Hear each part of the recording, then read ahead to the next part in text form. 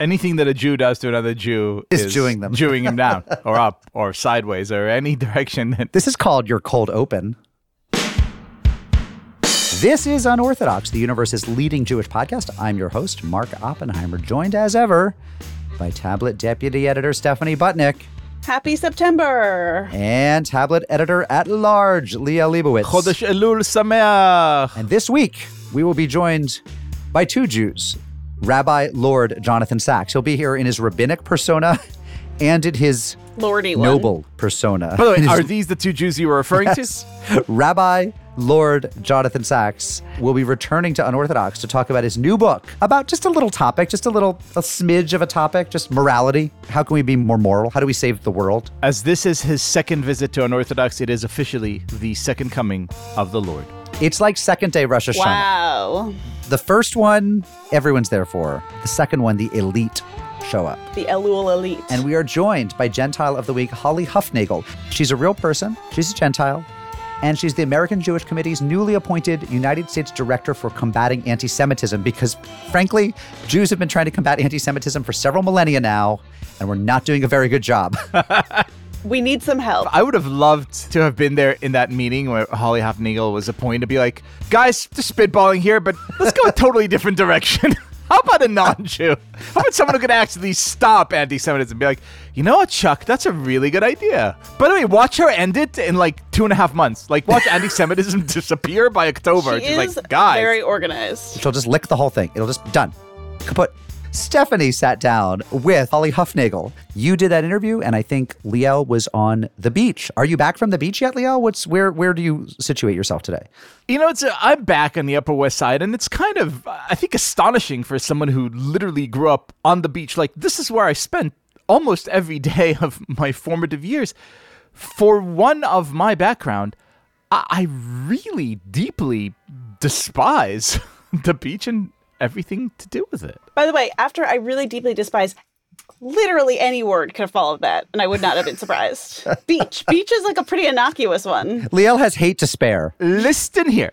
Once we've come up with the concept of a swimming pool, right? Once we've perfected that, the conversation is just insane to me. It's like, hey man, do you know how we really love sitting next to like a nice body of water? Yeah, that's cool. Hear me out here. How about instead of like having all the furniture here, we have to carry our own furniture? It's like, that's okay. How about we have to carry it through sands? Like, I'm listening.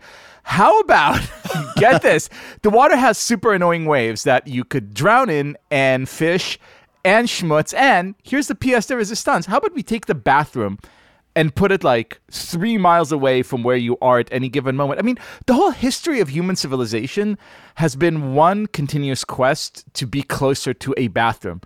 The beach is just an insane assault on the very, tenet of civilization. You've been truly Americanized, it seems. I feel like the Herzliya child in you has officially, it's over. Drowned. You are an American. You want your, big box stores. You want your Slurpee. And you want your bathroom really close to your body of water. You know what? I'm going to pull an Oppenheimer and go totally controversial for our listeners. I'm going to say swimming pools, Jewish, the beach, Goyish. There's only one interaction in our whole people's history with the beach, and it's like a sea traumatically, miraculously splitting apart so that we don't have to be on the beach. To be fair, it was a good interaction. It ended in our favor. And we got closer to the bathroom as a result. Correct. But the whole point was like the beach escaping us. Like it was us being warned not to be on the shores of Liel, you ignorant slut. First of all, you didn't even make the strongest case you could have for your side, however tortured and twisted your side is. You didn't even bring up the great white sharks. I mean, you could have brought up the fact that everyone's afraid of sharks on the beach right now. No, that's a plus for me. Right. Okay. So I'm just saying. The second thing I'll say is I think you're misreading the situation. The whole ocean is a bathroom. I mean, it's where sharks go to the bathroom. It's where whales go to the bathroom. It's where crabs go to the bathroom. It's where my son David, age 2, on the day that this episode drops, goes to the bathroom. So whatever, just nobody can see underwater when you're there. Yeah, but then you have to go into the water and the water's too cold and it's so annoying. Number 3, When I was talking recently about my desire to take up surfing, which is a whole thing that I haven't talked about enough with the J. Crew, but I'm obsessed with learning to surf. It comes from reading William Finnegan's book Barbarian Days. Of course it does. And Daniel Duane's book Caught Inside. And it's just I've read a lot of surf lit in the past couple of years. You said to me, oh, I surfed like every day when I was growing up in Herzliya. The waves surf In me. Herzliya, in the waves. I was holding a gun in one hand and Yeah. the pita in the other as You I were surfed. literally a surf Nazi. You were riding on the waves with your AK-47, like mowing people down on the shore. And now that was actually your unit in the army. You're selling that all out? Like that's your heritage, man. Like we resettled the Holy Land so that Jews could be surfers. Stephanie nailed it. I've become too Americanized. Give me a swimming pool and an Arnold Palmer, and I've And a arrived. frappuccino. So, look, I actually will concede that Jews do love swimming pools. And I will say that in my own family, Sid does not like the beach. And my mom doesn't like the beach. And Sid's parents don't like the beach. They prefer pools. I am a beach guy. Stephanie, you are the tiebreaker here because you sometimes spend time in Florida. You sometimes spend time on Long Island. You have much beach and pool proximity. Settle the tie for us. Guys, I'm a girl of the suburbs. I am team pool. I don't really have a strong feeling against beach, but I am of the pool. The pool is my people. Amen, Stella. All right. I will say, having no one has asked about me, I don't know if you could see, still in the closet. I have not gone anywhere fun. I appreciate you guys talking about things like beaches, which sound really nice. But yeah, I just feel like I'm inching ever closer to all the luggage that's above me crashing on my head. I say this every week, but I think it's getting truer and truer. The main culprit, I think, is the fencing bag that's up there, because I don't know if I was talked about this a lot, but I did last summer start fencing again. Came to a screeching halt in March. I was going every week to fence with my old coach, Misha, and it was amazing. And now the only remnant I have is a bag that's about to fall on my head. But I will say, Maccabia Games. Are you going to fence? Summer 2021.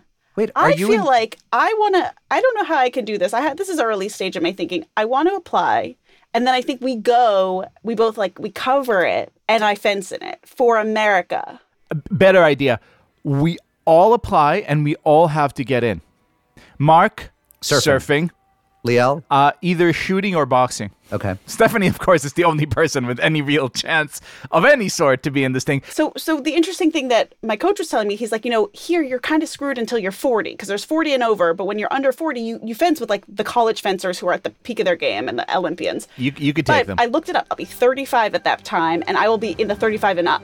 So I actually have my best chance of ever getting another like medal win anything at fencing then. Oh my God, if they have boxing 35 and up, I'm sorry. I'm going to kill any Jew 35 and up in my category. I think this is actually summer 2022, if I'm doing the math in my head right. So we have even more time to train, fundraise, do the montage where we get fit, get our uniforms. I want to say something even more controversial than Liel's take that swimming pools are Jewish and beaches are Goyish. Is there something a little sad? I almost hesitate to say this, but I don't. Is there something a little sad about the Maccabia Games? Like the Jews need their own Olympics. How Like, we're dare not good you, enough sir. to do the real Olympics. No, these are the true titles that matter. Can we beat our own people? Like We know that we could beat the Gentiles. This is your self-hating. This is your self-hating. No, I'm not self-hating. I'm saying come on, Mark Spitz showed we can do the real Olympics, right? We've talked smack about it before, and people called us out, and I stand by know. their corrections, and because I want to go, so I'm not going to say anything bad about them. I think it's nice. Nothing would make us happier than to accompany you on your journey. So that's the top news of the Jews this week, is that Stephanie Butnick is in training for the Maccabia Games. Less important news of the Jews this week. We will start with the conventions. Obviously, whoever you are in the J. Crew, you've heard a lot about the Democratic and Republican conventions. There's little that we can add to the coverage, but we do fear that you've missed a couple of the most important bits of news. One thing is that Hunter Biden, the president's son, that was a Freudian slip, the presidential candidate Joe Biden's son, has apparently has a tattoo of the word shalom. Do you know why? Well, he's married to a Jewish woman, Yeah, right? I mean, this is the greatest story of all time. Okay, sorry, take it away, Stephanie. I mean, I may be overhyping it with the greatest story of all time.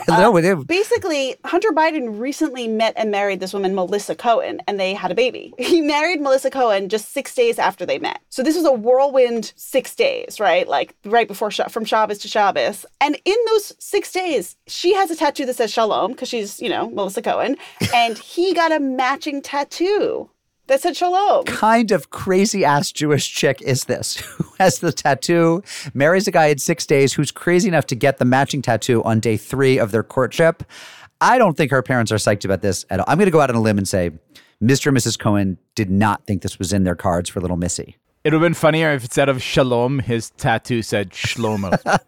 Just an underplay tattoo. This reminds me of the time that a Gentile colleague of mine, a very, very brilliant man, was asking me about Yiddish and Hebrew slurs, epithets. And he said, okay, now what's a schmuck? And I explained to him. And he said, now what's a putz? And I explained to him. He said, now what's a schlemiel? I said, well, I explained to him. He said, now what's a shlomo? Like, that's just like John. Like, that's John Smith. I was like, that's actually the Shlomo name is one of us. Solomon. It's not actually a put down. He was devastated to hear that. Liel, I think the other bit of convention news that our listeners might have missed is right in your coverage area. Do you want to bring us up to date?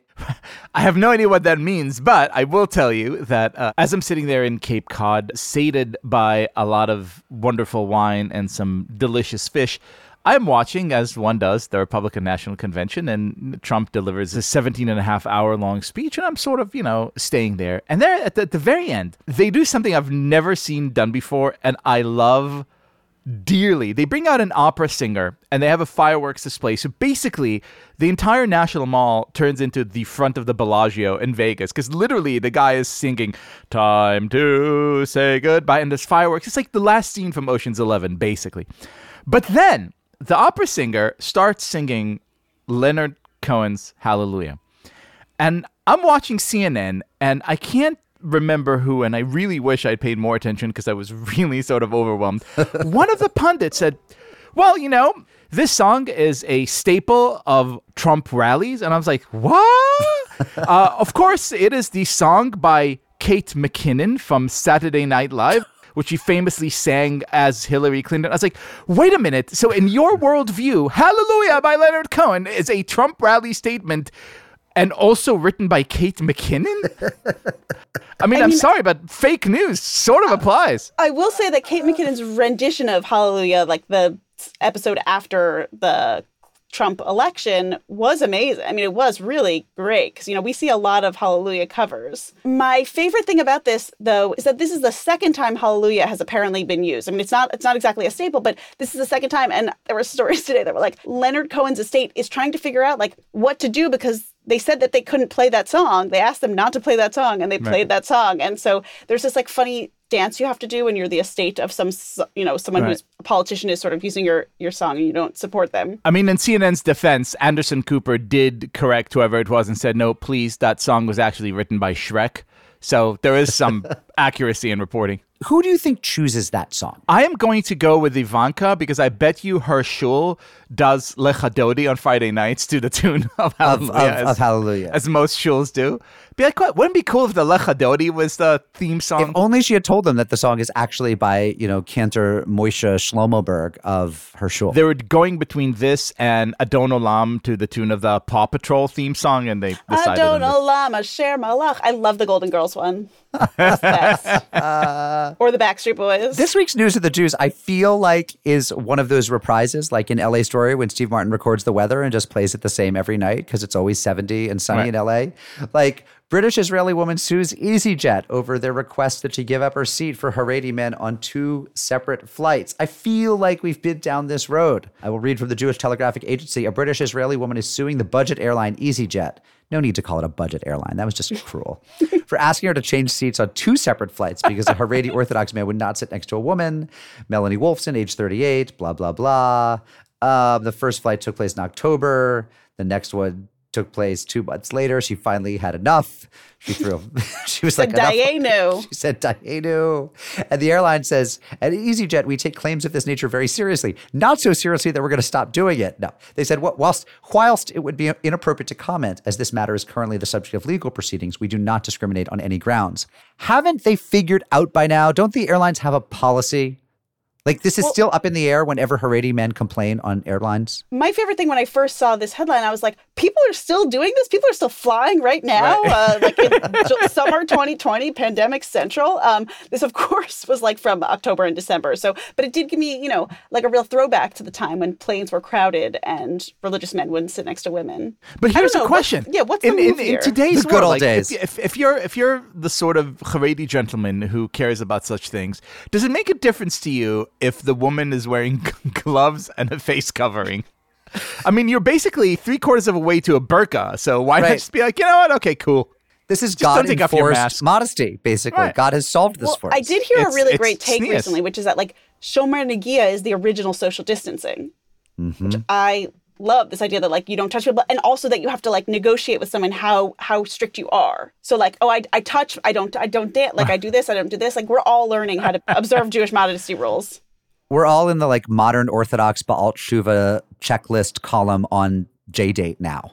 Stephanie, as our social media correspondent, would you like to bring us up to date on the latest from TikTok? Okay, so TikTok only seems to bring like weird news of the Jews to us, though it is very enjoyable in a lot of ways.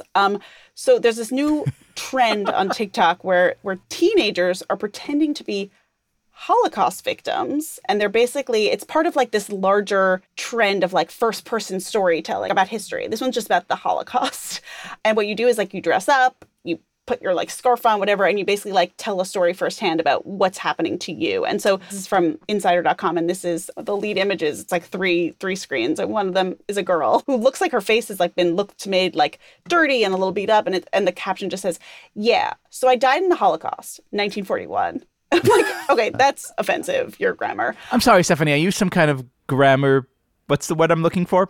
Someone who's really like, yeah. But yeah, I mean, some people like wear Stars of David. People wear striped pajamas. And the weirdest thing is that these videos use the hashtag Holocaust and also hashtag heaven, which is how you sort of know that like non-Jews are starting this trend because it's just so weird. When they interviewed some of the Jewish girls who were doing this. They're not Jewish girls. Some of them are. Did the article, Wired Magazine went out and interviewed some of the people who were doing it. And some of them, like Michaela, age 15 from Florida, said, "I'm very motivated and captivated by the Holocaust. I have ancestors who were in concentration camps and actually have met a few survivors from Auschwitz. I wanted to spread awareness and share out to everyone the reality behind the camps by sharing my Jewish grandmother's story." So she had a Jewish grandmother, Michaela did. She's named after her grandmother Miriam, hence Michaela. And she wanted to share out the story, as she put it. And I mean, I don't know. Some of them are Jewish. There's a weird world in which like these people are saying like, this is for education. Like I want people to know the stories. And it's like, we need to figure out where our line is because we're like the young people never forget. We must tell the stories. We must take them to Holocaust museums. And then all the teens are like pretending they're in the Holocaust. And we're like, no. Right. I'd like to launch a new educational campaign. It's called Read a Fucking Book, You Moron.com, in which you're advised to actually read a fucking book, you moron. There's this way in which we have the soft bigotry of low expectations of children today. Well, I will say, like, these videos are disturbing. I don't like them. I sort of was joking earlier. It's like, it's weird because it just like plays on this victim. I mean, it's just icky. You imagine that these people are doing it without the full story. They're like, oh, I'm just going to like put eyeliner on and also like I'm like have dirt on me and I'm going to just like do this thing. I don't know. I don't like it. Jewish girl and creator Taylor Hillman said, "I did receive a few comments suspicious about whether I was Jewish or trying to debate the history of the Holocaust. Overall, I have not seen any true hate comments toward the video, but more so concerned about my intentions." If you're getting feedback from people who are curious, is this some sort of Holocaust denialism? You're probably not doing your Holocaust awareness right. Can I just tell you what came to me while I was sort of like reading this article? It's just at the realization that I feel so profoundly fortunate that social media didn't exist during the actual Holocaust. Can you imagine? You're on the train to Auschwitz, right? And not only are you in the train, but you have to go on Twitter and read some asshole being like, "Oh, hashtag the Jews are on their way to Auschwitz." Be like, "Fuck you, man! I'm on the way to." Like, it's so much better without. Can you imagine Instagram in like Birkenau? Like, I'm good. Thank you for small mercies. The silver lining of this, I will say, it's like Holocaust denial is a big problem. And a lot of it happens because like you don't know Jews, right? You never heard those stories firsthand. You never met survivors. So it became easier to believe that like whatever the bullshit thing they say that about how the Holocaust is fake. I mean, I don't know. But here, like if every kid is on TikTok and all you're seeing is like Holocaust victims, like maybe there is an argument that sort of puts it in your mind, like, yeah, this was real. Like, not that, I mean, it's really sad that this is where I'm at, like where I'm like, good, people are acting out the Holocaust, and that means that people will believe that it happened. This was real. It was a bunch of super attractive girls walking around in their McMansions being like, oh my God, we're so dead right now. Is there any good reason, if you're a parent, to let your children be on social media? I think not. I don't see that our children gain from being on TikTok or Instagram or Twitter or Facebook. I think their lives are better if they're not on them. I think that you can have a phone and text and be in touch with people and have some independence without spending your time making Holocaust videos for TikTok.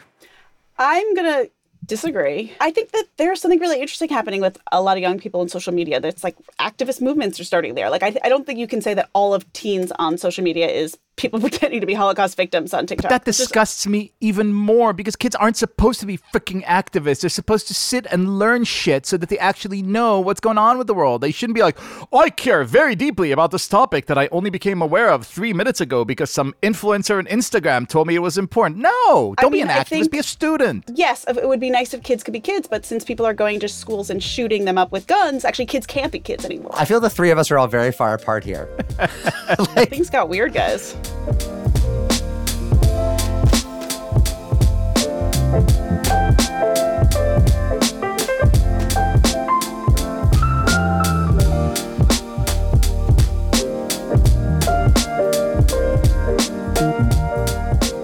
Our next guest is Rabbi Lord Jonathan Sacks. He served for 22 years as chief rabbi of the United Hebrew Congregations of the Commonwealth and is a renowned religious leader, philosopher, and award-winning author. His most recent book is Morality: Restoring the Common Good in Divided Times. Welcome, Rabbi Lord. Stephanie, Lord it's Rabbi? just great to be with you. What does your wife call you, Rabbi or Lord? Lord, basically.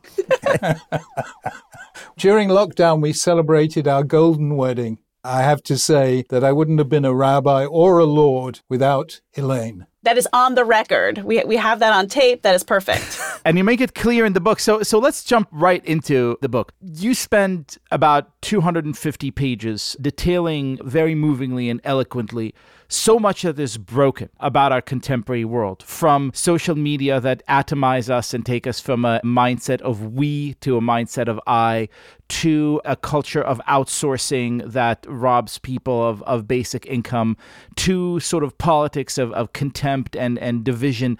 It's a sort of really profound and profoundly depressing catalog of so many ills, and yet you end the book sort of insisting that there's a rosy future ahead and that it depends on our ability to rally around this notion of morality. So explain to us kindly, give us reason to be hopeful.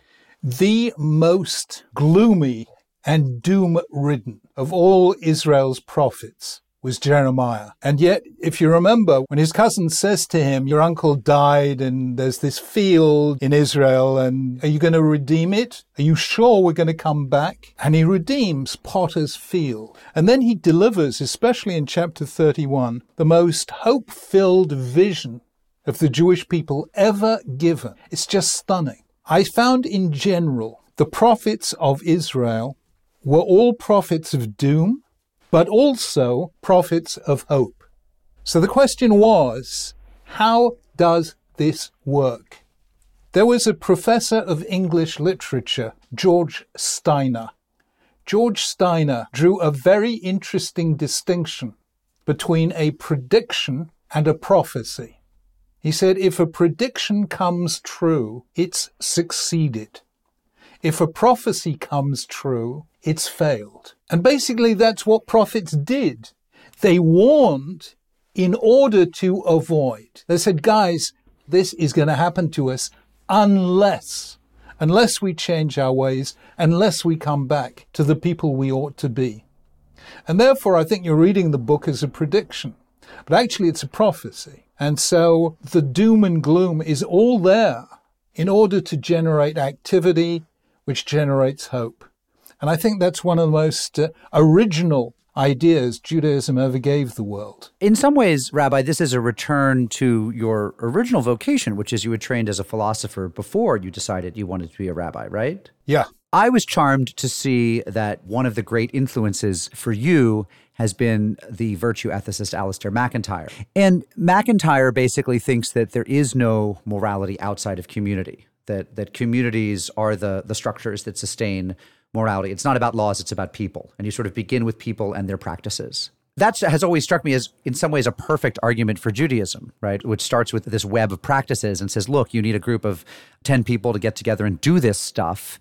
And out of that, they'll generate morality. And you are, I think, quite careful not to put down Christianity, but you also do say that the big difference between you and MacIntyre is that you have some hope and he doesn't. So is there something particularly Jewish about your hope or your optimism at the end? I mean, Christians, I have always found actually gloomier, though for a different reason, which is their emphasis on original sin, which Jews tend not to talk about as much. But, what then is your specifically Jewish prescription for morality?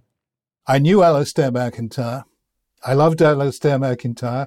Alistair MacIntyre was a Catholic. He believed in original sin. He believed ultimately, I think, that the denouement, the telos of human happiness is beyond this life. If you read any Catholic, if you read the novelist Graham Greene, you read anyone, any Catholic story will end sadly, very often with betrayal. And that's the Catholic view, and I think it's an important voice. I used to learn from Alistair MacIntyre not to be naive in my optimism. And he was kind enough to take my work seriously, although he fully recognized that my Jewish faith was more hopeful. Well, Rabbi, it is out of tremendous respect for you and admiration for your work that I want to push this point a bit further. I want to read to you a few lines from the book. You write, "To become moral, we have to make a commitment to some moral community and code. We have to make a choice to forego certain choices. We have to choose the right restraints. And having fallen in love with some moral principle or ethical ideal, we have to build a structure of behavior around it for the moment when love falters," which struck me as a very sort of elegant and eloquent prescription, but at the same time also as oddly divorced from the very notion of faith and its centrality, the sort of transcendent idea that the source of morality is elsewhere, right? Doesn't seem to be reflected in these lines. It's almost like any kind of ethical communal purpose, if arranged just correctly, would do. You're absolutely right. And let me now explain why. America still has strong heartlands of religion. Europe doesn't. It doesn't have them at all. And I wrote Morality to try and make a little difference in Britain and in America. So I had to make some hard decisions, as I've had to do from time to time. Many of my books, and I've written over 30 of them, are just specifically for Jews. They're about Jewish ideas and Jewish texts. But I reckon that morality had to touch people, whether they were Jewish or not, whether they were religious or not, and so on. You say, well, America still has these heartlands of faith. But what's so interesting to me, Rabbi, is I've traveled a lot in England, where, as you are the first to point out, highly secularized, right? I mean, it's really hard outside of a few Jewish neighborhoods, and there's some little enclaves of Catholicism, and there are some evangelical Brits, but basically it's an entirely secularized land, right? And yet, a lot of the Brits I've met have seemed better at being sort of modest and self-sacrificing and abstemious. I mean, I remember visiting Mary Midgley up in Newcastle, right, who was a friend of your graduate advisor, Philippa Foot, one of the great philosophers. And Mary Midgley was basically living in an unfurnished, it was so British, she had a teapot and she had a few old threadbare sofas, and then she had a lot of books. And there was just no luxury. And this was one of the great philosophers of our time. And I see that again and again in England, that people seem willing to live more lightly on the land. They seem willing to live with just less junk.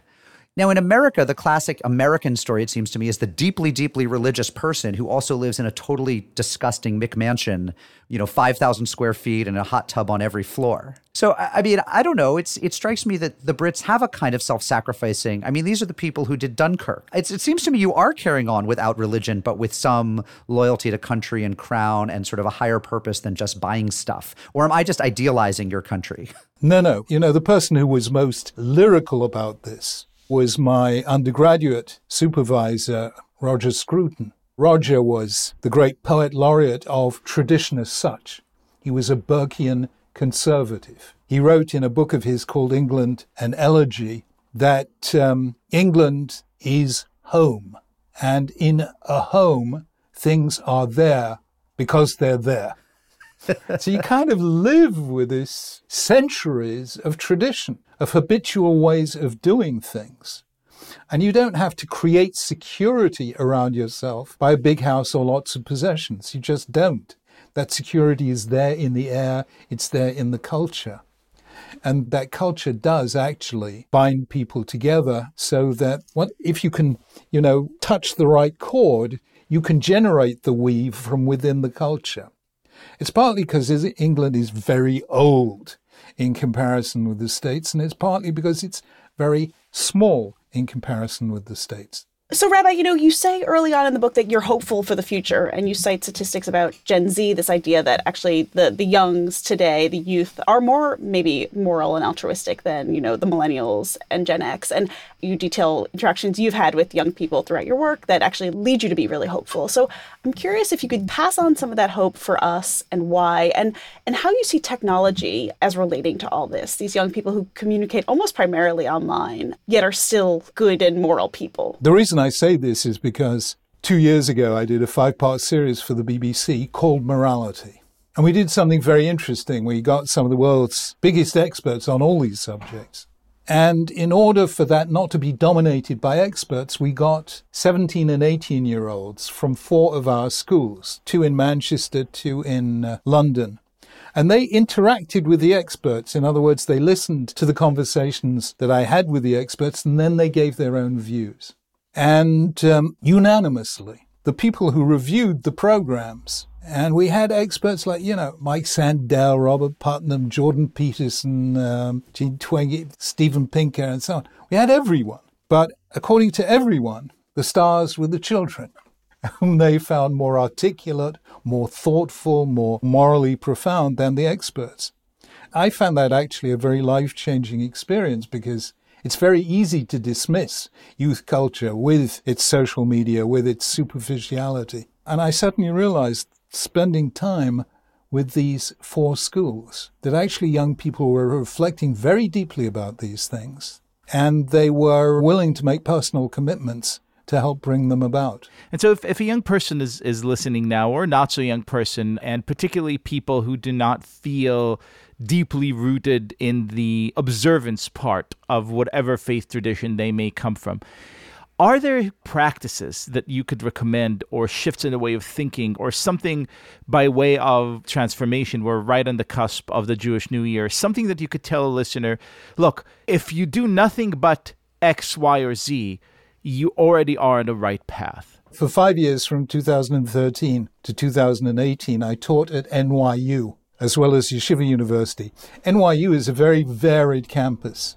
And I have a wonderful rabbi there, Rabbi Yehuda Sana. And one of the things that Yehuda Sana did with the students, and it was called the For Many Institute, is that he got every one of them to take on a personal project helping other people. One of my students decided that people sleeping on the streets, the thing they most needed was socks to keep them warm. So her project was gathering hundreds of thousands of socks and distributing them to people. Yehuda Sana, once a year, would take a group of Jewish and Muslim students to some disaster area, like, the wreckage after Hurricane Katrina, and they would spend a week working to help, reconstruct houses that had been destroyed and so on. To my mind, the whole business of developing a moral sense is a business of doing first and foremost. Having the experience, either on your own or better still with others, of going out to people in need and making a difference to their lives. That is something that's absolutely transformative. You had in America a program called, what was it called? Teach for America? My wife did it after college. Fantastic. I had the privilege of sitting with a young man called David Miliband and persuading Tony Blair to institute an identical program in Britain, Teach First.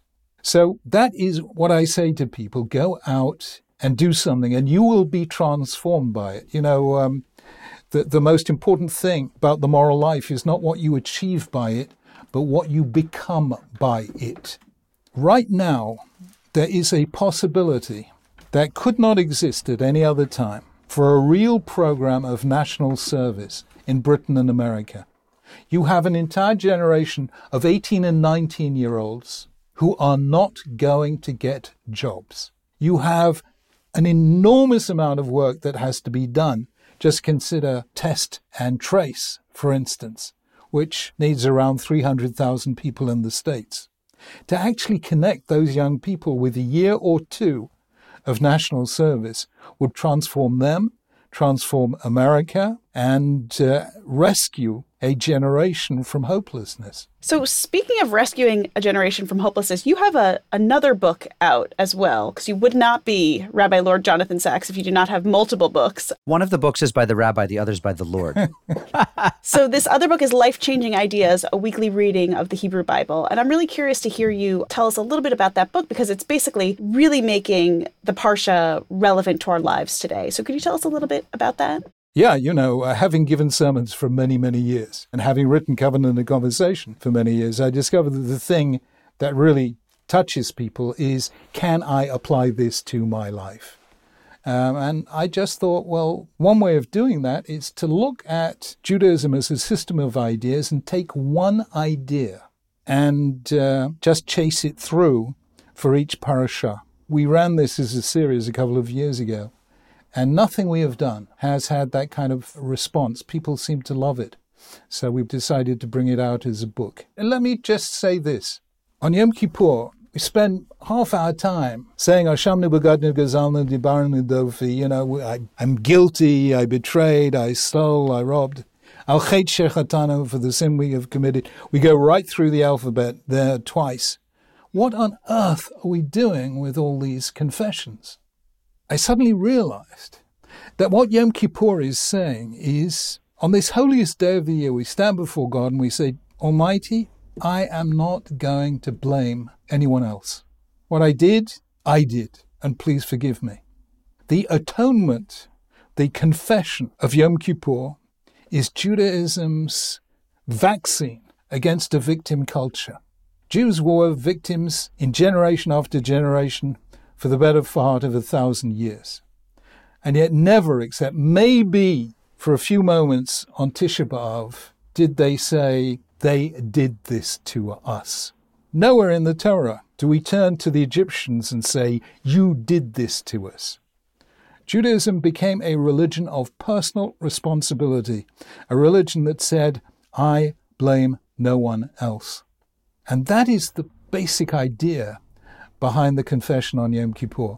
And I regard that as an extraordinary idea, very, very rare, very unusual. On a very related note, Yom Kippur is almost upon us, as is Rosh Hashanah, and you could bet that this being an election year, we would hear at least a few, if not many, of our rabbis use this moment to deliver sermons that are in part, or in some cases in large, politically oriented. Now, a while ago, you issued a warning calling on rabbis not to mix politics and religion, not to use the pulpit as an opportunity to sort of adjudicate on earthly matters, which is a statement that I happen to personally very strongly agree with, but which nonetheless generated a tremendous amount of criticism. Could you tell us a little bit about why you feel this way? Yeah, this came up in a conversation just like this. I was asked a political question, and then I replied, I do not mix religion and politics. It's actually a fundamental error to try and do both. The basic separation of religion and state on which the United States is built takes its origin from Montesquieu in L'Esprit des Lois and the separation of powers. And it is my view that the first statement in history of the separation of powers is the Hebrew Bible. You have the king, you have the high priest, and you have the prophet. The king is not the high priest is not the king, and both are subject to the moral criticism of the prophet. Now, this is revolutionary beyond revolutionary. Read Michael Walzer of Princeton, his book In God's Shadow. He explains that this idea of kingship in the Hebrew Bible is absolutely unique, because in every other ancient civilization, to this day in Britain, the head of state is the head of religion. And for the head of state not to be the head of religion, as in the case in Judaism, is the first ever separation of politics, i.e. the king, and religion, i.e. the high priest. So anyone who mixes religion and politics, I think, has not understood the nature of Judaism. Does that mean that anyone actually acts the way I argue they ought to act? No, they don't. I found it quite shocking, the degree to which the pulpit was used in America for political purposes. Is it different in England? Are rabbis there less likely on the left and the right to use the pulpit for political purposes? In England, I was chief rabbi. So you put a stop to that. I put a stop to it. You were the head of religion. It's a misuse of the pulpit. So let me play the part of the progressive rabbi in the United States who feels that there is a Torah injunction to love the stranger, whom they read in all their sincerity as the immigrant, and then sees the power of the state thwarting their ability to welcome the stranger, the immigrant, and feels that Torah is telling them to act in the only effective way that they feel they can act, which is to take a political position. I mean, and similarly, right, you would have Zionists in the pulpit who would say, you know, if I am truly of Am Yisrael and I love my fellow people Israel, how can I not speak out about the Iran deal or what have you? I mean, it's easy to see how on both the left and the right, rabbis can feel genuinely called by Torah to speak to contemporary politics. Well, first of all, there's a fundamental difference between speaking about morality and speaking about politics, or speaking about society on the one hand and the state on the other. For heaven's sake, I spoke about loving the stranger. I marched with people on it. I dealt with all these things. These things were never party political. I never, ever engaged in anything that was party political. Many, many, many times I was asked by specific political parties to speak at this gathering or that gathering or the other gathering. And I said, of course I will, so long as the other parties are represented. And by and large, they agreed. The point is this. There is an extraordinarily wise document, I think, the finest work of political philosophy in modern times, Alexis de Tocqueville's Democracy in America. And at the heart of that book, he says something absolutely shattering, life-changing. You know, he had expected, coming from France, where religion had power but no influence, and he came to America where religion had no power, so he certainly expected religion to have no influence, and found the opposite, that religion was hugely influential. He called it the first of America's political institutions. He spent a long time studying, why is this? Why is religion so influential in America? And he discovered that ministers of religion never spoke politics from the pulpit. He asked the ministers, why don't you speak politics from the pulpit? And they replied, because politics is divisive. And if we spoke politics from the pulpit, we would be divisive too. We prefer to be a unifying force in American life, and therefore we practice restraint and do not speak politics from the pulpit. Now, everyone, I think, should be made to read Democracy in America, because it is an incredibly far-seeing work. I don't know if people realize what happens once you go down that road of speaking politics from the pulpit. The first thing you do is you turn politics into a religion. The second thing you do is that you religionize politics. The highest value in politics, without which you can never make peace, is compromise.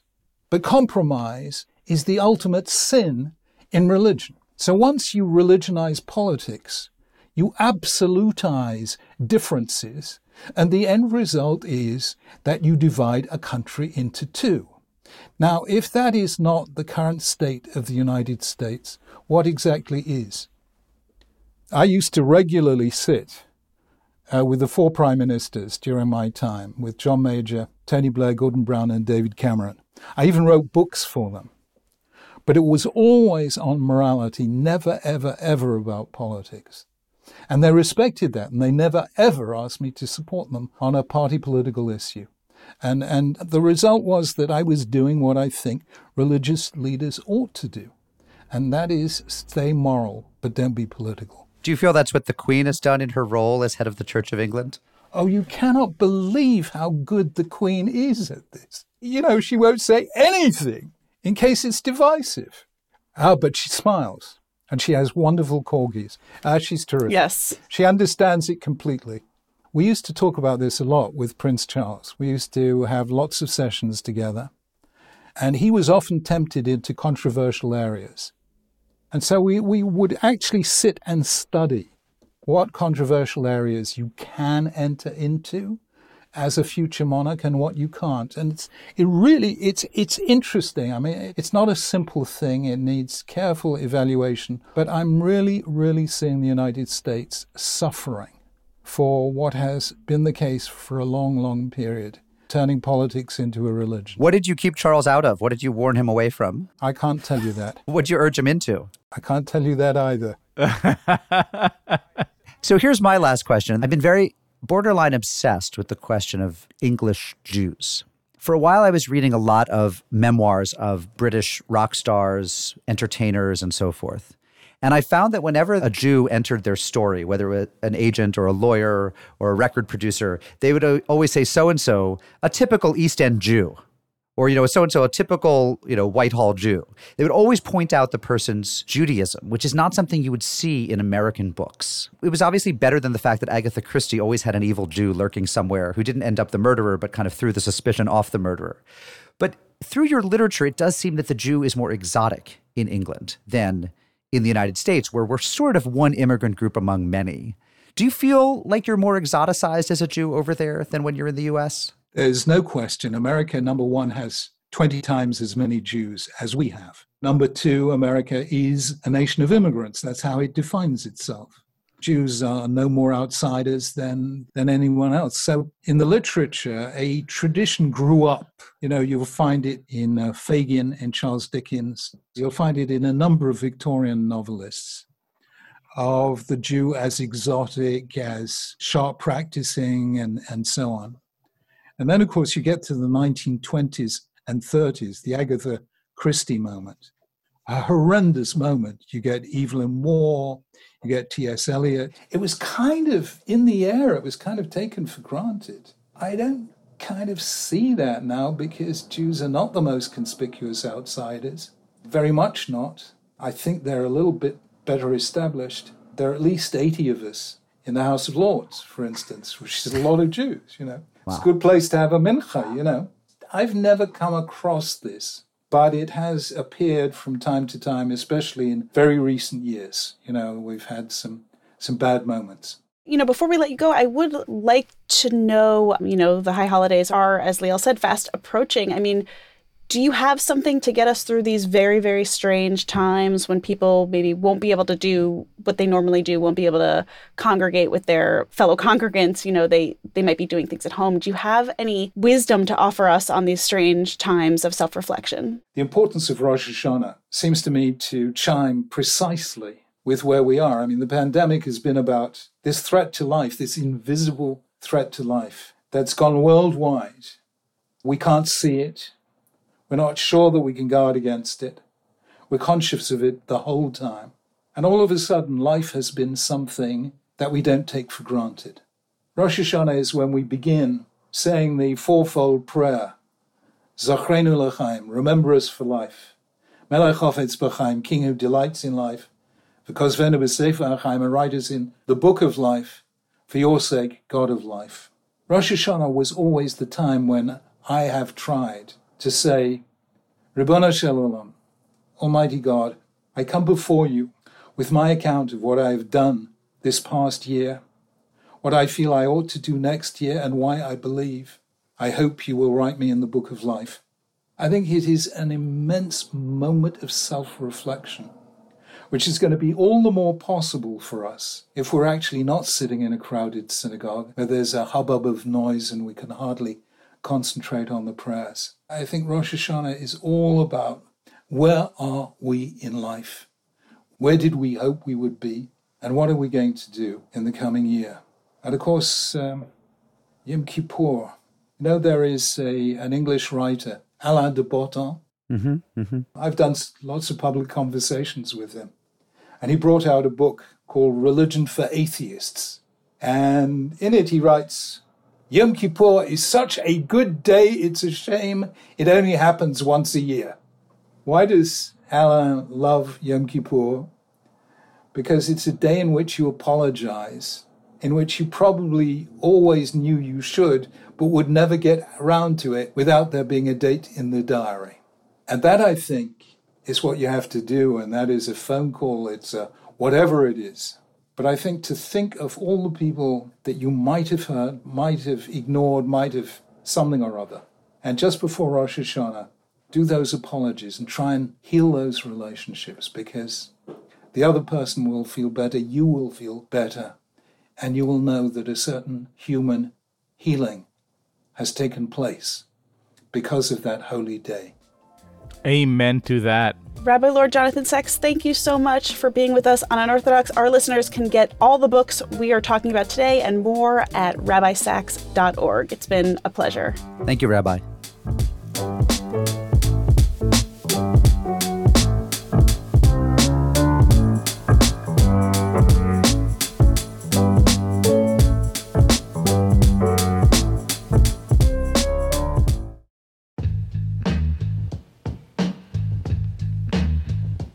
We are excited to announce Tablet's first ever essay competition, First Personal. Our editors are looking for previously unpublished work by writers living in North America who have never written for Tablet before. They are seeking submissions on the theme of belonging. Where do you feel at home or no longer at home, physically, spiritually, or culturally? How do you find community or a sense that you're a part of something larger than yourself? Are there places where you feel a sense of belonging or alienation or both?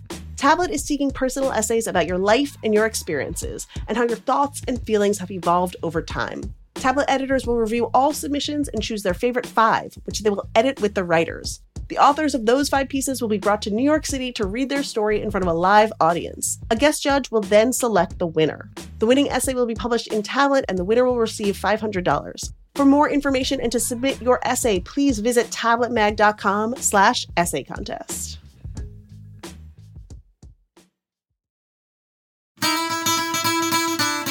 Mailbox, got a letter in the mailbox, got a letter in the mailbox, mailbox.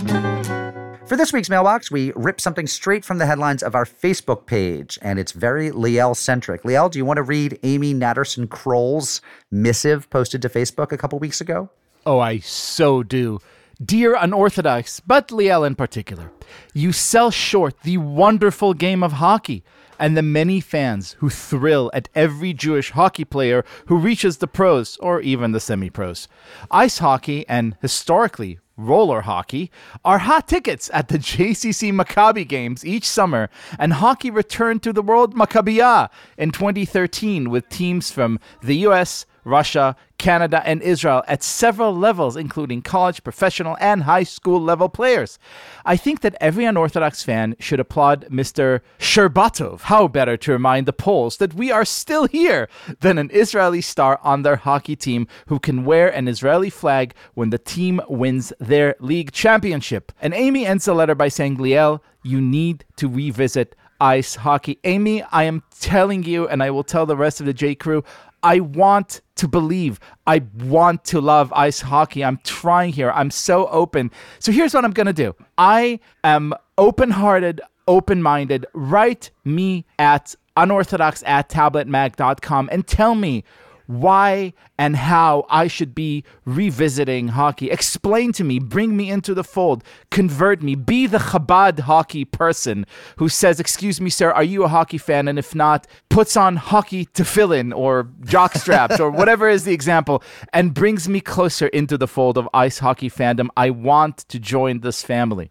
Yeah, I mean, Leo, you can't have it both ways. You can't eat ice hockey and also beach volleyball. That's true.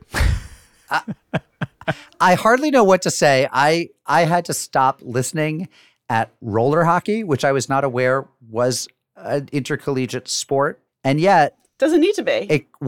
And yet a cursory reading of the internet finds this article from the New York Times in 2017 saying that there is, in fact, an Eastern Collegiate Roller Hockey Association and that Yeshiva University is a top team in their Division II. Wow. Did any of us even know this was a sport grown-ups played? Well, let's get someone from the YU roller hockey team on this show. Absolutely. Teach Liel how to roller skate. Can I interject for a second? Sarah Fredman-Ader. I agree that ice hockey and roller hockey and field hockey are all goyisha, but you're forgetting the most Jewish sport because literally only Jews play it, and that is Yeshiva League floor hockey, of which I am a high school champion. What? Indoor field hockey? No, you just run around, and instead of a puck, it's a ball, and you run around the gym the whole time. And what are you holding? What are you holding in your hands? He's sick, but you're just running. Oh, I love this. Biggest sport in the yeshiva world, hands down. I was on the Ma'ayanot Rapids. We won the championship every year, and I did win the best offensive player of the year. Wow, Sarah. I will say this does sound very safe. This sounds like the safest version of hockey I've ever heard. Sarah Fredman-Ader, you just brought my whole life full circle because you may know, or you may not know, that I have a fairly bad scar on my right hand. And when people ask me what it comes from, I will often say, oh, it was, a knife fight or back when I was in the gang. The war. And the truth is that I got it the summer that I turned, I want to say 11 or 12, when I was a camper at Camp Lincoln Farm. I finally, after going to the nudist camp and then the Yiddish socialist camp, right, Kinderland, I said to my parents, could I go to normal camp one summer? And they're like, okay, fine. You want to see normal camp? And they found a super Jewy suburban camp. All the kids were from Westchester. It was in, I think, Ardmore, New York. And it was just like ping pong and tennis and, the pool and what it was just, and the kids were horrible and obnoxious and cliquey. And my parents like, okay, you wanted normal kids. Good. This is what it's like out there in the jungle.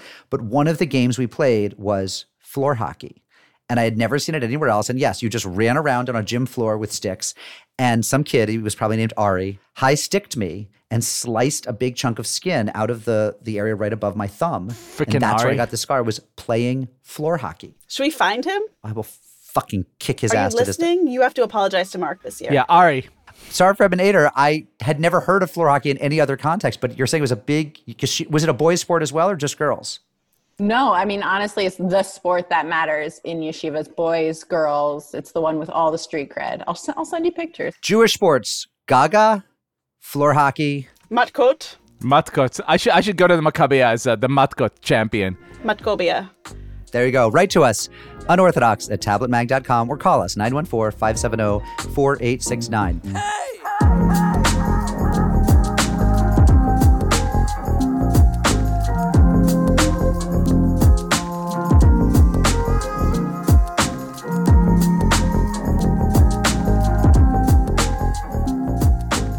Holly Huffnagel was recently named AJC's U.S. Director for Combating Anti-Semitism, spearheading the agency's response to anti-Semitism in the United States and its efforts to better protect the Jewish community.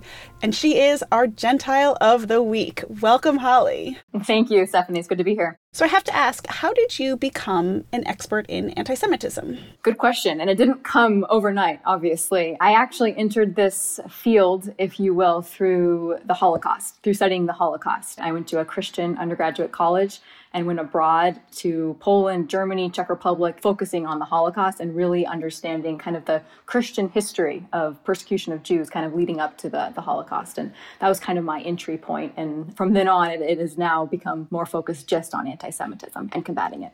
And so you get your master's from Georgetown and you focused on 20th century Polish history?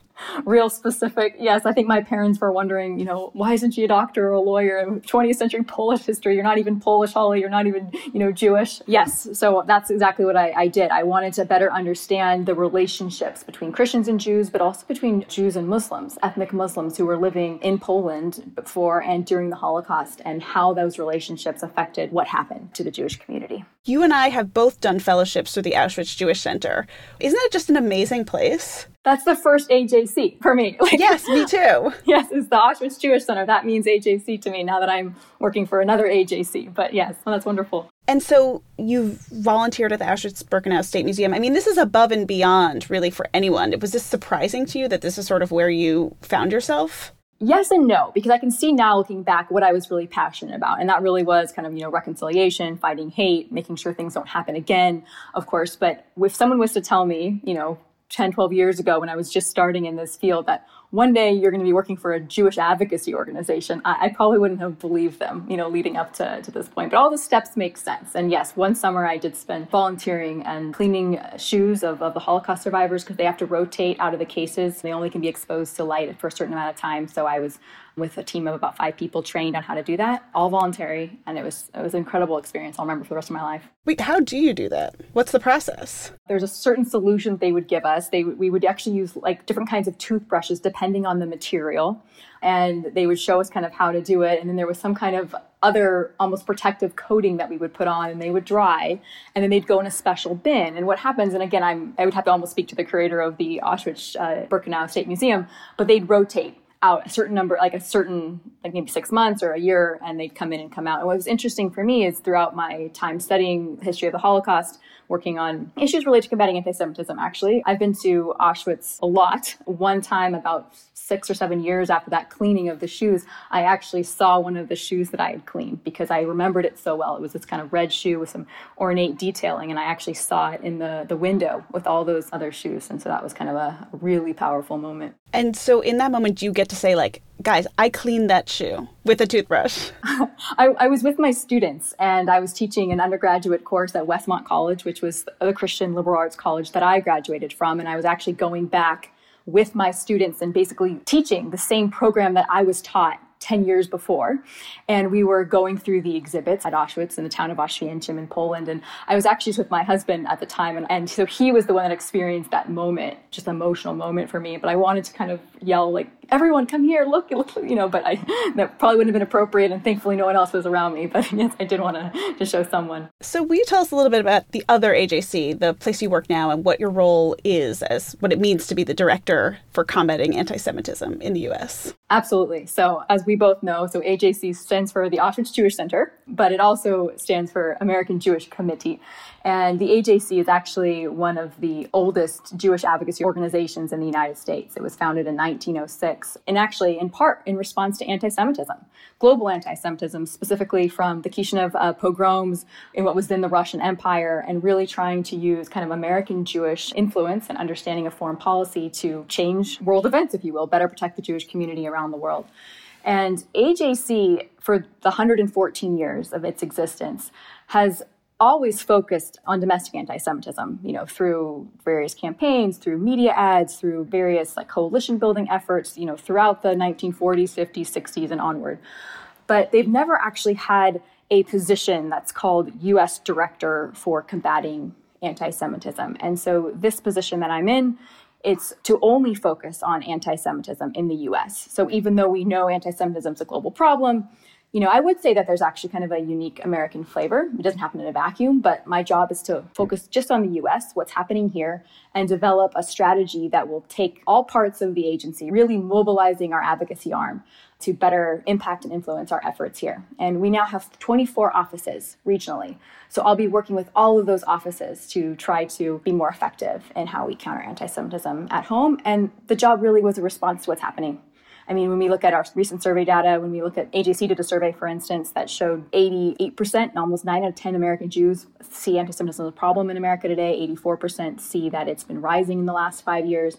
The attitudes align with the data that we're seeing. And so AJC is responding to what's been happening here with this position. So what's a typical day like for you? Are you on conference calls? I mean, obviously things are a little bit different. We're talking at the end of August. Like, what's a day like for you?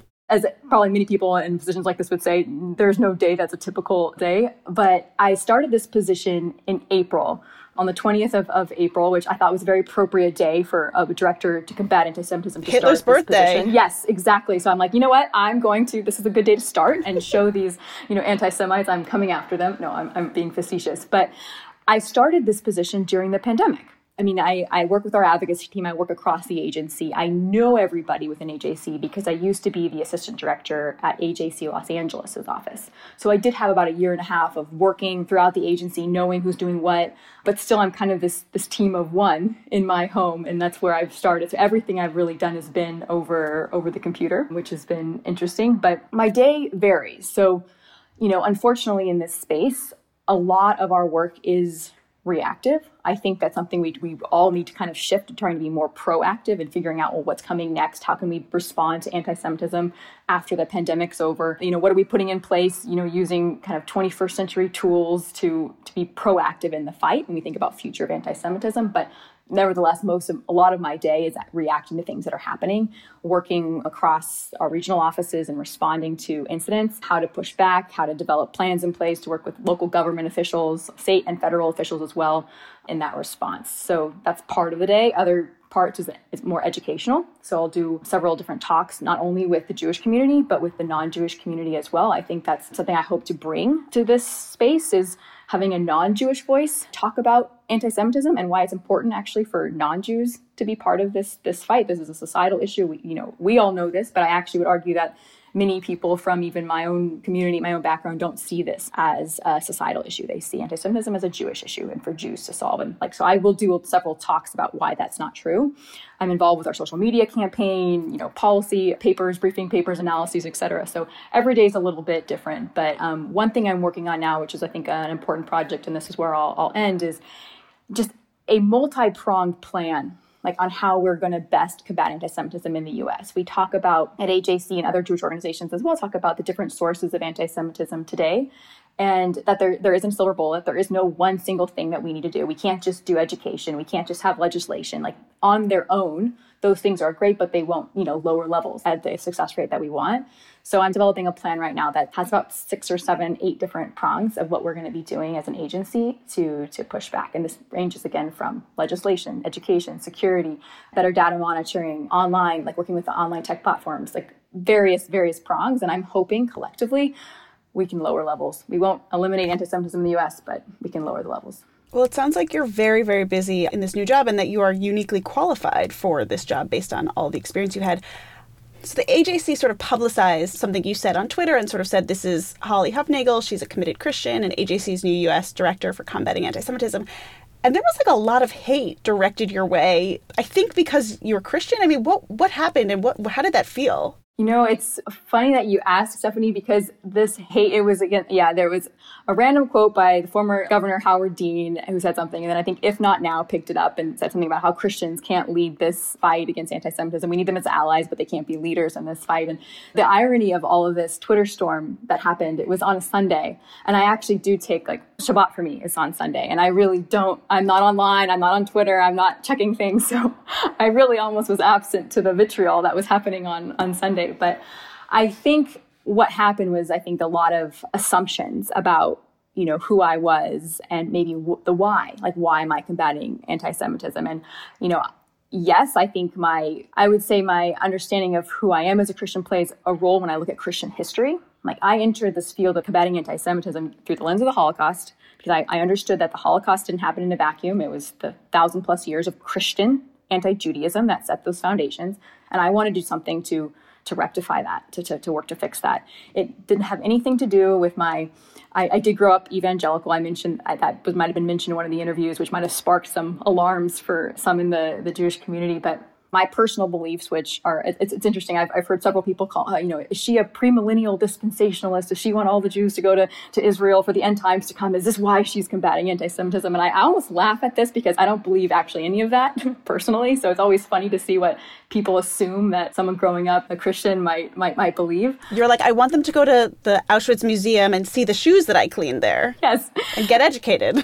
Exactly. So it was almost funny for me. I mean, actually, that whole, whatever that was, that Twitter storm or whatever you call it, it shows how hard and challenging and complicated our work is in some ways, because you do see the almost uninformed beliefs and assumptions that people can make about others. And I'm thinking that this is actually doing a very disservice to the fight against anti-Semitism. But AJC really supported me. I mean, they were funny. They're like, actually, you should just look at her credentials. Did you read what she's been doing in the past 10 years? In fact, my Christian faith never played a role in my professional career in the U.S. State Department, at the Holocaust Museum, which is where I was for 6 years prior to working at the State Department. I mean, people knew I was a Christian, but it wasn't a public thing. Faith can be a private matter. And it wasn't until working at a Jewish organization where all of a sudden it was this big identity issue. But I think, AJC I'm here because I'm the right person for the job, not because of I'm a Christian. And I really feel that. And I felt really supported by everyone at AJC because they were all texting me and writing to me, "Are you okay?" He's like, "We love you. We want you here." We need more non-Jews actually fighting anti-Semitism. So, but yes, that was what that was, and an interesting start to the position, but galvanized me to keep going. Well, it's interesting because I imagine you have relatives who are sort of like, wait, she does what? And then now to sort of, from within the Jewish community, to have people say, no, she's not the right person. I mean, you're like getting it on all sides. Meanwhile, you're fighting anti-Semitism, which is not like the easiest thing to do. It's so true. Yeah, my family, my parents and the people who really know me, I mean, they've seen this, and my husband especially, like when we were dating 10, 12 years ago, he already knew I was interested in topics of the Holocaust. So he kind of knew what he was getting into. Now, he also has probably been to Auschwitz more times than he can count. But my immediate family understands and knows. And, you know, my dad's very involved now in going to different Jewish community events and reading on the Holocaust. He's been recently reading a book on Baptists. I grew up Baptist. My grandfather was a Baptist minister from Mississippi, but he's now reading this book about the role of Baptists in the Holocaust and how there were Baptist networks that rescued Jews. There's negatives, of course, as well, but there's some really things to be proud about and some positive trends as well. But my broader family, I would argue, I don't think really know, what I do. And I do have a lot of relatives still in the South and, but they're important conversation starters. And especially right now, I think in this election cycle, and there's just a lot of hyper emotion around a lot of things. So I can talk about it. You mentioned reconciliation earlier. I sort of wanted to talk to you about like the modern form of reconciliation, which I know Nick Cannon recently did sort of a meeting with AJC as part of his sort of like apology tour after saying whatever it was that he said. I mean, we're in this moment where like there's a lot of anti-Jewish sentiment being shared by celebrities. I mean, what is AJC's role in that? How do you see that? And is there sort of a line you can draw, because these are mostly Christian or like non-Jewish celebrities? I mean, do you feel like you have sort of like a window into this? I hope so. And it's something that I'm, developing. I think even AJC, as other organizations working on this issue in the past few years, have really recognized the importance of social media engagement and engaging influencers, in the sense that, we have hundreds of thousands of followers on Twitter, but we're still engaging the people that know us, already believe our message, maybe who hate us, but are still following what we say. But what about the audience beyond, right? And I think it's almost the people that are on the fence. I don't think we're going to ever, nor should we really try our energies to sway the far, far, far right, or, those who are so far gone. But what about the people that are kind of in the middle and they might go in one direction? How are we reaching them? And I do think one way to reach them is actually through these partnerships with whether it be influencers or even corporations or maybe even, African-American organizations or Muslim organizations, like really doing that kind of coalition building work. And with the case of the celebrities, I mean, I know a lot have apologized. I think a couple of things. One, we need to see actions, follow those words. And I mean, we're seeing some actions with Nick Cannon. Even before we did the Public Advocacy Anywhere program, I met with Nick in Los Angeles, one-on-one, socially distanced. And, I was very cautious of that conversation. But it was something I talked about, not being Jewish and why this is an important fight. And from that conversation with him, and I think this is something that other, not just Black celebrities, but like white celebrities as well, don't know, that anti-Semitism is not just Jew hatred. And I know sometimes there's a whole debate about, let's not use the word anti-Semitism, it's a racist, claptrap or whatever you want to call it. But it's not just Jew hatred, right? It's about these tropes about Jewish power and control and money. And there's a whole conspiratorial element, Jews being blamed for some alleged evil. Like, people can say, like, oh, I don't hate Jews, but yes, I believe in all of these things. Well, that was kind of this conversation entry point for me, where I was, as a non-Jewish person, was actually able to explain it's not just about hating Jews. You can actually have anti-Semitic, beliefs, and it's not about the hatred. It's about these other elements. And, Nick was telling me about how he grew up and hearing from educated sources and his own reading. And Nick's very educated. He graduated from Howard University. He's getting his PhD in theology, right now, about the Rothschilds and about some of these tropes. And so that's actually something that we have a lot of work to do on, is educating people on what anti-Semitism is. And I hope that as someone who's not Jewish, who maybe people might perceive as someone in a Jewish advocacy organization is going to have a bias of what anti-Semitism is, but maybe I can clarify those things. So that's where I hope my role would be as we continue to engage. And AJC is continuing to engage celebrities. It's something we're working on actually actively right now to have that dialogue, and hopefully that they can then channel that message to their 5-point-whatever million followers. Like, they can reach so many more people than we can. I mean, it's so funny because we've sort of on the show been this idea that like you have to go, if you say bad things about Jews, you have to go like sit with an old rabbi and like be lectured. I actually imagine your conversation with him was far more productive than anything like that, because you could say, I actually know where you're coming from. And that's sort of my question. I mean, Westmont, that's sort of a very, very evangelical school. I mean, what were your sort of first understandings of Jews? Did you feel like you can understand that because you sort of heard a little bit of that? I had the fortunate opportunity of actually my best friend growing up. I grew up in Southern California, and there's a large Jewish population in Los Angeles. I grew up about 45 minutes north of Los Angeles in the Conejo Valley, a town called Thousand Oaks. And my best friend growing up was Jewish. And that really, in some ways, I mean, my first dance with a boy was at a bar mitzvah. I'm not kidding. Like, I think I had a certain upbringing in ways that many, Christians wouldn't have had. And it was just because he was my neighbor. He was across the street from me. And so that really helped. In fact, I remember his golden retriever was named Latka. And I used to think from the age of 3 to the age of 6 that I thought Latkas were golden retrievers. So I had some, kind of corrective, lens to work through. But, I was fortunate in the sense I grew up in a Baptist church. I went to church multiple times a week, not just on Sundays, but there was the youth group very much involved. Judaism and Jews were not portrayed in a negative light in the sermons, in the liturgy, in my church. And I think I was very fortunate in that regard as well. I think that the negative uses were with the words Pharisees or Sadducees, like in the New Testament, like that was kind of where maybe some negative pieces came in. But Westmont, I was actually able to take Old Testament, New Testament courses. And the Westmont, and I should clarify this too, it's a Christian liberal arts college. There are evangelicals who go there. It's a Protestant school, but I wouldn't say that it's, evangelical. And the professors that taught us were very biblically learned, fluent in Hebrew. Like I should even say the Hebrew Bible, because there is that element of supersessionism. We talk about Old Testament and New Testament, like what's old and what's new. And that's something that we all are also working on within Christianity. But it was on this program I did. Westmont actually talked about these issues and talked about, the history of Christian anti-Judaism. And I saw this firsthand when we traveled I was with 39 other students, all Christians from all over the U.S., and we were learning these tough issues. And I'm very proud of that, actually, to have a school that's, and that's actually why I wanted to go back. In the fall of 2019, I taught a whole entire course only on anti-Semitism. These students, they don't even know what they got into. They come to my course and they sit down and they're like, I don't even know what anti-Semitism is. 3 of them had never met Jews before. They're like... And they leave with this a whole history and how it affects our current policies and where Israel fits in and where Christianity fits in. But I wanted to give back in that sense because I do think it's so important to educate young Christians on these issues. So that's amazing. So where is your old neighbor? Does he know where you are now? He must be so proud. What's so funny is we haven't spoken recently. We're friends on social media. He actually lives right near where I live in Santa Monica, California. I'm in Los Angeles right now. I'm going to be moving to Washington, D.C., which is where I lived for a long time, but I'm moving back. It's just pandemics are hard to move in. But right now we actually live very close to each other. So, and I don't actually know if he knows that I'm working on these issues. I mean, he follows me, so he must see that there's a lot of... Well, he might be listening to this. Yes, he might be. And we'll know that a dog named Latka sent you on this trajectory. Yes, exactly. Holly Hoefnagel, thank you so much for all the work you're doing. It's amazing, and we're lucky to have you advocating for our community. Thank you so much. Thank you so much for having me as well. Take care.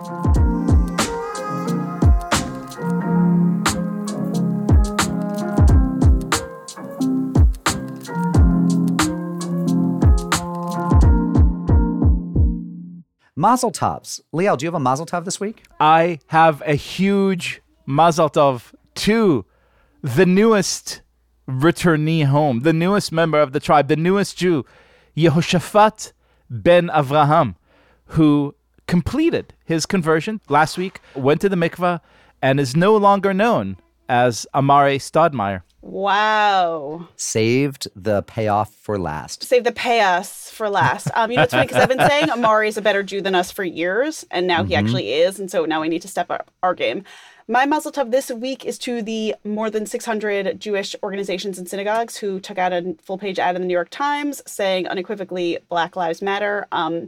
Getting 600 Jews to agree on anything we know is a big challenge, and 600 Jewish organizations even more so. So shouts to them for that important message. And considerably less important, but of personal import to me, I want to give a mazel tov to my old high school dean, Fred Seebeck, one of the original great bow tie wearers. And he, I actually think, was the admissions officer who interviewed me when I applied to my high school, to the Loomis Chaffee School back in... Do you remember some of the questions? What are your strengths? What's your biggest strength? Can you tie a bow tie? By the way, is it true that if you could tie a bow tie, you automatically get into any prep school in Connecticut that you choose to go to? Oh, absolutely. That's literally the only requirement? That's absolutely right. And then you're passed out of freshman English. Right. I feel like you've already, anything that class would have taught you, you already know. Fred Seebeck was a great teacher, a great man. I'm told a great swimming and water polo coach, although I did not know him in that context. And I wish him well in his retirement in Rhode Island.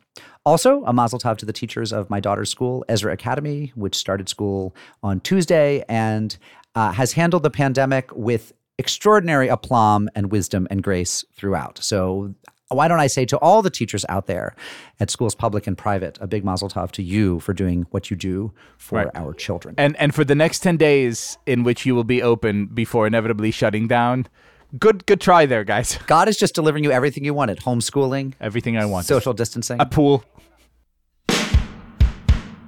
Unorthodox brought to you by Tablet Magazine on the web at tabletmag.com. Send your thoughts to unorthodox@tabletmag.com or call us 914-570-4869. We have nothing to do in our basements but listen to your voicemails, and we have a world to win. Subscribe to our newsletter, bit.ly/unorthodox podcast. Our show is produced by Josh Cross and Sarah Fredman Ader. Our assistant editor is Robert Scaramuccia. Our artwork is by Kurt Hoffman, and our theme music is by Golem, online, golemrocks.com. The mailbox theme is by Steve Barton, and rabbinic supervision is by Rabbi Aaron Goldstein of the Northwood and Pinner Liberal Synagogue, whose staff wish him a happy birthday. We come to you from the shark-infested waters of New England to the redwood forests to wherever we are in your earbuds. But someday we will be together again. And in the meantime, shalom, friends.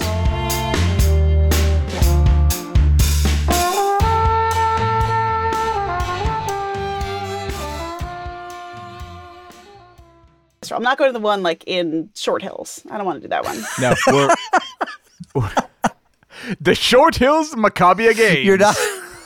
You're not doing the one in Sharon, Massachusetts. That's not your summer. The 100-meter dash to the mall.